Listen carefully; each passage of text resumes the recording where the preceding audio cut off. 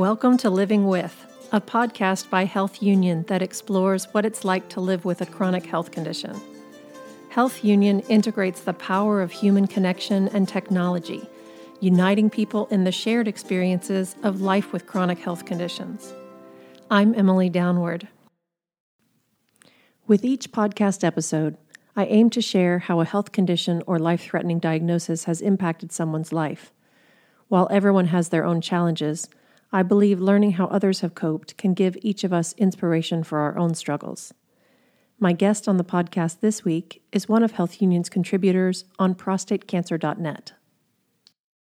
So my name's Simon Lord. I'm 60 years old. I live in the United Kingdom. I live in England, about 50 miles westish of London, very close to the River Thames, which some of your North American readers and listeners will have heard of. I was diagnosed with prostate cancer in about this time 9 years ago, just over 9 years ago. So what led up to your diagnosis? A PSA test. No more complicated than that. Can you tell me what happened after that? Well, as you probably know, we have a slightly different health system in the UK. So apart from anything else, and critically, it's free. It's free at the point of use. We do have a private option, but that wasn't an option for me. I had a PSA test. In fact, I had two because it's a slightly tortuous story. But the second test was 25% higher than the first and was 5 months after the first one. And the two combined, while not being diagnostic, were certainly very revealing of the possibility of prostate cancer, because a rise of 25% in 5 months is quite high. Right. The figure was never very high. I mean, the second test, which is I only ever had two tests, was still only 5.95, which in PSA terms is still, baby. Men frequently have PSA tests of 200, 500, 1,000. But that prompted a biopsy, and in this country we've now got to the point where prostate biopsies are typically MRI guided, but in this 9 years ago we were still very much with ultrasound guided prostate biopsies. 10 samples in total, 5 each side. 9 of the 10 were positive. Each of the positive samples was about 70% tumor cells. Wow. And the expression then was that the problem with the trust biopsy was it's like trying to find cherries in a fruitcake. Well, I clearly had a big bowl of cherries tipped into my fruitcake mix. And that, to a large extent, now I see as being an advantage. And I know this sounds really strange, but a lot of men are diagnosed with prostate cancer, or people are diagnosed with cancer with relatively small amounts of a not particularly aggressive cancer, which poses the dilemma of what treatment, if at all, because many treatments, and as we know, the prostate cancer treatment particularly is quite aggressive in its side effects.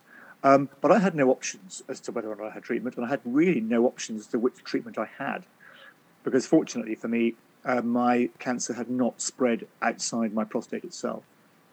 So surgery was the only realistic option, despite the very likely and subsequently experienced side effects. Mm-hmm. You've written for prostatecancer.net about your SWOT analysis. Can you share that story? Yes, I can. When you go into a new situation, it's often a good idea to sort of see what strengths and weaknesses you have in that situation, and what the opportunities are and what are the threats. I think, and without referencing back to the article too much, I mean, certainly with perspective, you realise that actually, what initially appears to be a very negative situation can turn out to be a very positive one, and not always. And sometimes it's up to the individual to find the positives. And if you can find the positives, clearly the negatives can then be at least partially mitigated. And So I went into this sort of thinking, well, what strengths do I bring to it? Well, I brought a particular strength then, which I still have now, and that's sort of, I have a sort of problem-solving bent. I can't always solve the problem on my own, but I have an ability to look for ways of solving problems. And it might be something straightforward, it might be something more complex, but quite often problems are solved not by individuals but by teams. So the first thing I needed to do was find the right team to help me solve my problem. And that I was able to do, because despite our health service being free at the point of use, we do have choices as to where we take our treatment, if you like, or our treatment is offered. And I was very fortunate to find a superb team. And I think team is very important here. A lot of men frequently look for the best surgeon or the best oncologist. And I can completely understand why you do that. If you want to win a race, you want the best driver, you want the best rider. But as we know, in any sporting or business environment, it's not about the person who's just the person who's at the top of the tree. It's often about the people that are supporting them underneath, and many of whom you might not even ever meet. Some of whom you might meet and think are less important than the person at the top of the tree. But that person at the top of the tree would probably recognise that they weren't able to be at the top of their game without the support they're getting from their team around them. That was the first thing I was able to do. I had this desire, this determination to find the best team, and I think I'm sure a lot of men want to do that, but I think many perhaps are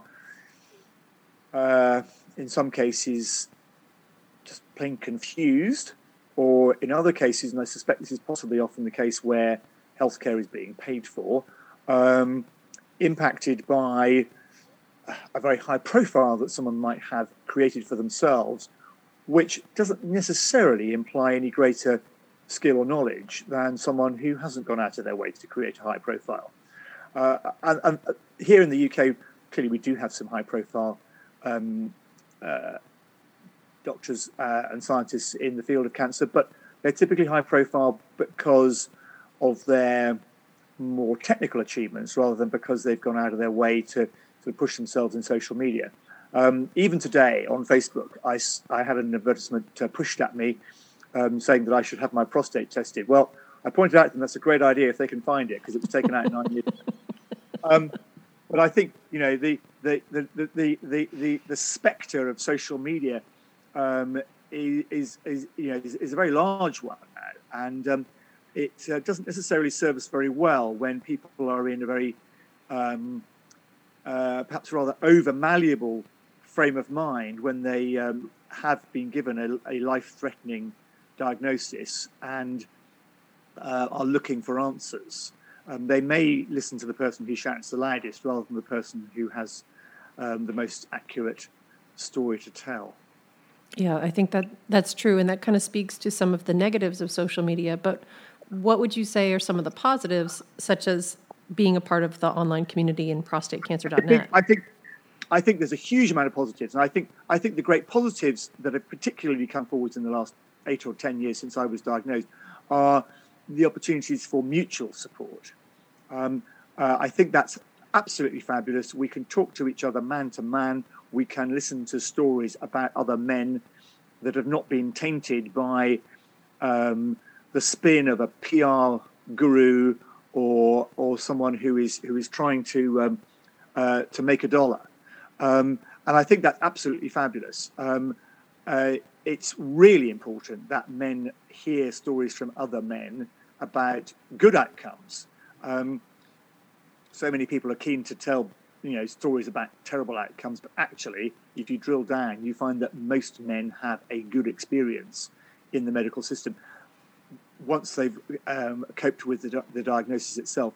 Clearly, for many men, that experience has long-term implications, but we need men to speak up and point out that there are some very great doctors and very great nurses out there, and a lot of men get superb treatment once they find the right place for their treatment to take place.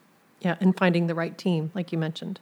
Yeah, I think that's most. I think it is very important, and I think it's very easy, particularly for men. I think we've got this sort of, we're still overhung by this sort of macho culture where we are invincible, indomitable, we can't be broken, and the reality is we are no more invincible or indomitable than anybody else out there, and we need to be prepared to ask for and accept help in the best way possible. So you've mentioned a couple times that some of the side effects are long-term or lasting. Do you feel comfortable talking about that? Really comfortable. I have to be, because it's a reality of my life. I mean, erectile dysfunction isn't great. It's a very negative side effect of what otherwise is a very positive outcome for me. I am, in fact, tomorrow will be my annual PSA test. It will be the same result as I always have. I will still be a little bit anxious about getting the result, but I will be given the test result in about a week or two's time. Almost certainly will say that I am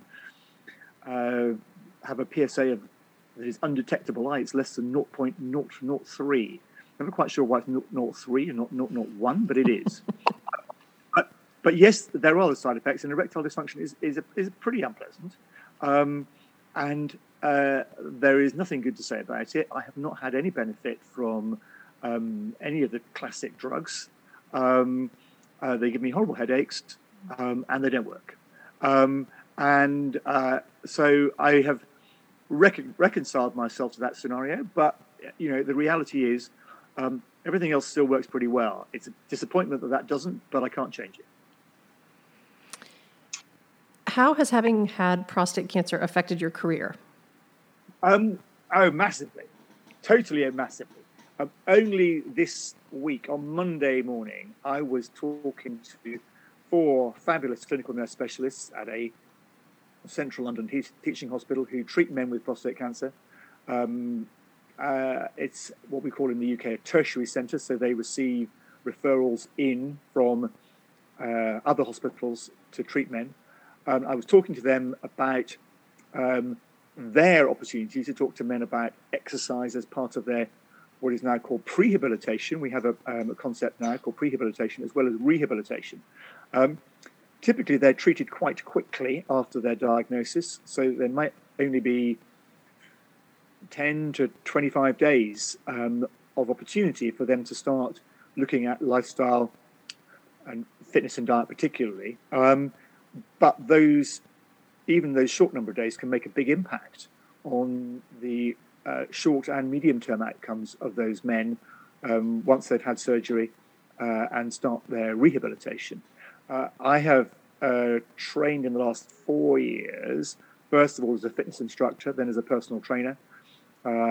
This time last year, I did a course in what we call probably intermediate rehabilitation. And in the spring of this year, I qualified in cancer rehabilitation.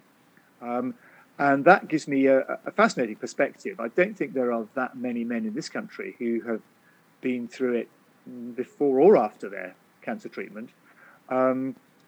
To talk to people about how exercise has really helped me maintain a very good level of health, and how it can help them recover from a situation which they may see as being very negative, but can actually, I think, in the longer term, help them improve their health. Because it's a treatment for cancer is clearly horrible cliche, but a wake-up call for people to look at their current other state of health and maybe make some changes which can really make some long-term impact on their future lives.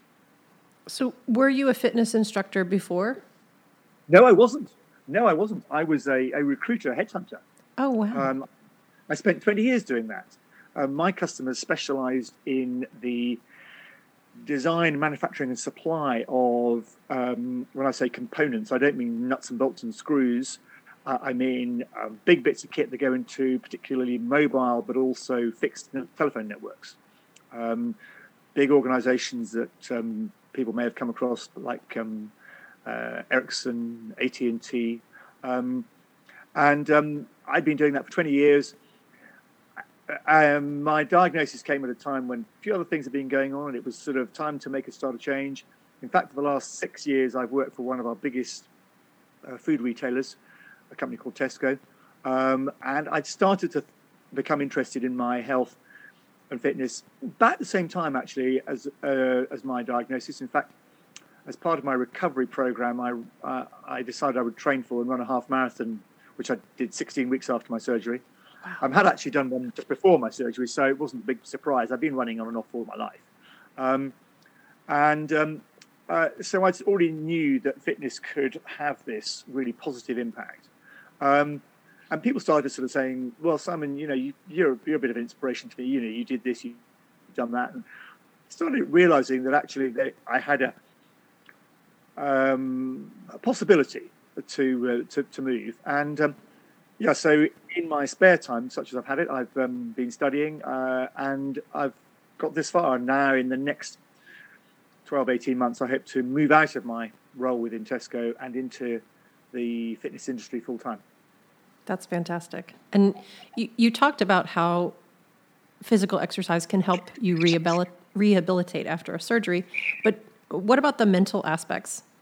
Well, I think the mental aspects are at least as important as the physical aspects, and possibly greater.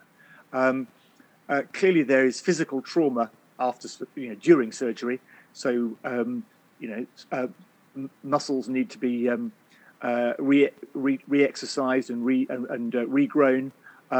But the great thing about exercise, and particularly sort of exercise I tend to do, I do a lot of running outdoors, for example.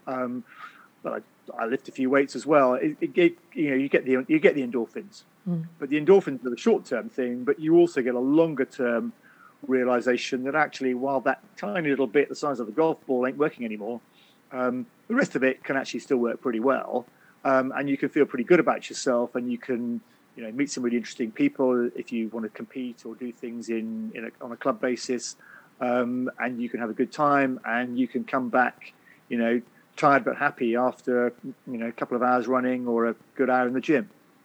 It sounds like it's very rewarding work. I think it is, and I think I'm not suggesting everybody becomes a fitness instructor, far from it, but I think everybody should have a go at the sort of fitness they want to do. It's not about this fitness or that fitness; it's about what they want to do. For some people it'll be a game of tennis, for others it'll be a bicycle ride. It's not about. It doesn't have to be, a set number of this or a certain number of that. I think it's just as important that it's something, and if it's 20 minutes a day, 40 minutes a day, 2 or 3 times a week, that's really great. If you've got the time and you've got the health and the opportunity to do it a little bit longer on one of those days, even better. But I think people really will find the benefit from it. It's if they can find things they can do with other members of their family or other people of similar age or background or different ages or backgrounds. What a great way to meet a new bunch of people and not moan about your prostate cancer, but talk about the merits of this or that in your particular sport or interest, and get you away from your disease and into something that is much more positive. Absolutely. What have you learned about yourself by going through this experience with prostate cancer? Oh, I think what I learned about myself. Oh, it's a word I don't like, but it's a word that's often overused too. Resilience.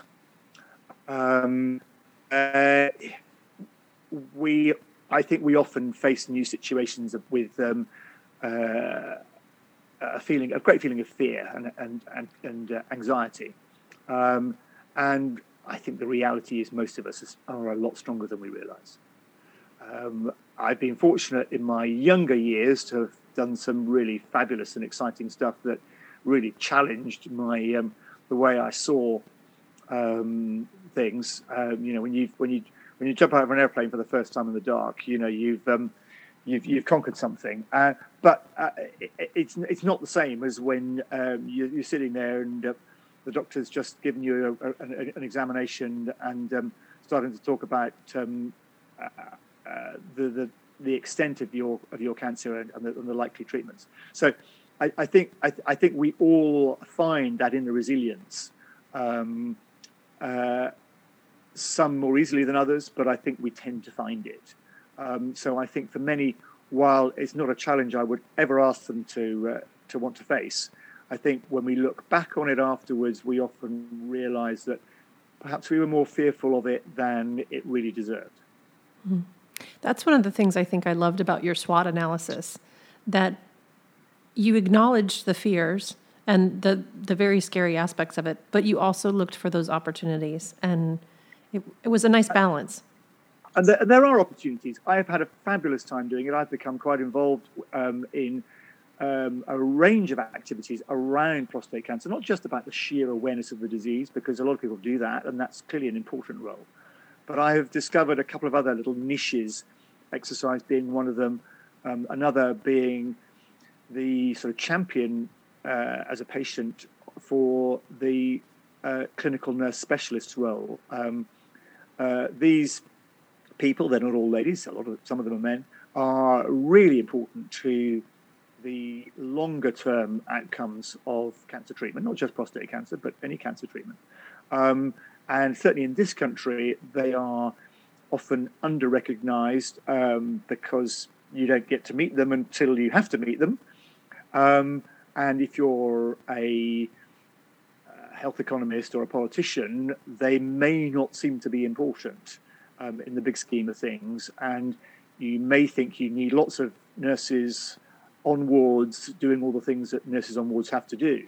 But actually, the clinical nurse specialists have a really key role in the long-term recovery of people with cancer and other long-term conditions, and actually spend an awful lot of their time keeping people out of hospital rather than looking after them in hospital. And that's clearly really important, because hospital should be a last resort, not a first resort.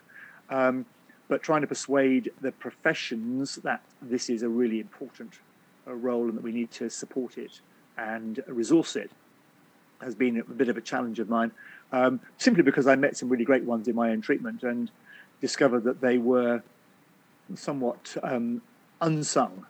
And, I like an underdog. I think we all do. But I particularly like an underdog that has such a big opportunity to impact people in the longer term. Yes. I think nurses do so many amazing things, and oftentimes they're behind the scenes. They should never see that as see themselves in that way. The role is very, very important, and I could go on for a long time about it, but it really does motivate me. Well, Simon, it's been really lovely to talk to you, and we are so glad that you're a part of our prostatecancer.net community. Thank you for your time. I have a fabulous time doing it. It's been lovely to speak to you.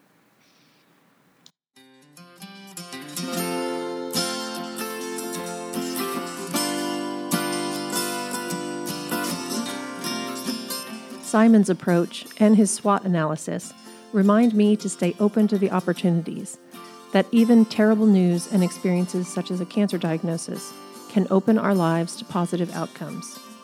To read Simon's articles and join the conversation, visit prostatecancer.net. You can also find more health communities at health-union.com. Thank you for listening to Living With. I'm Emily Downward.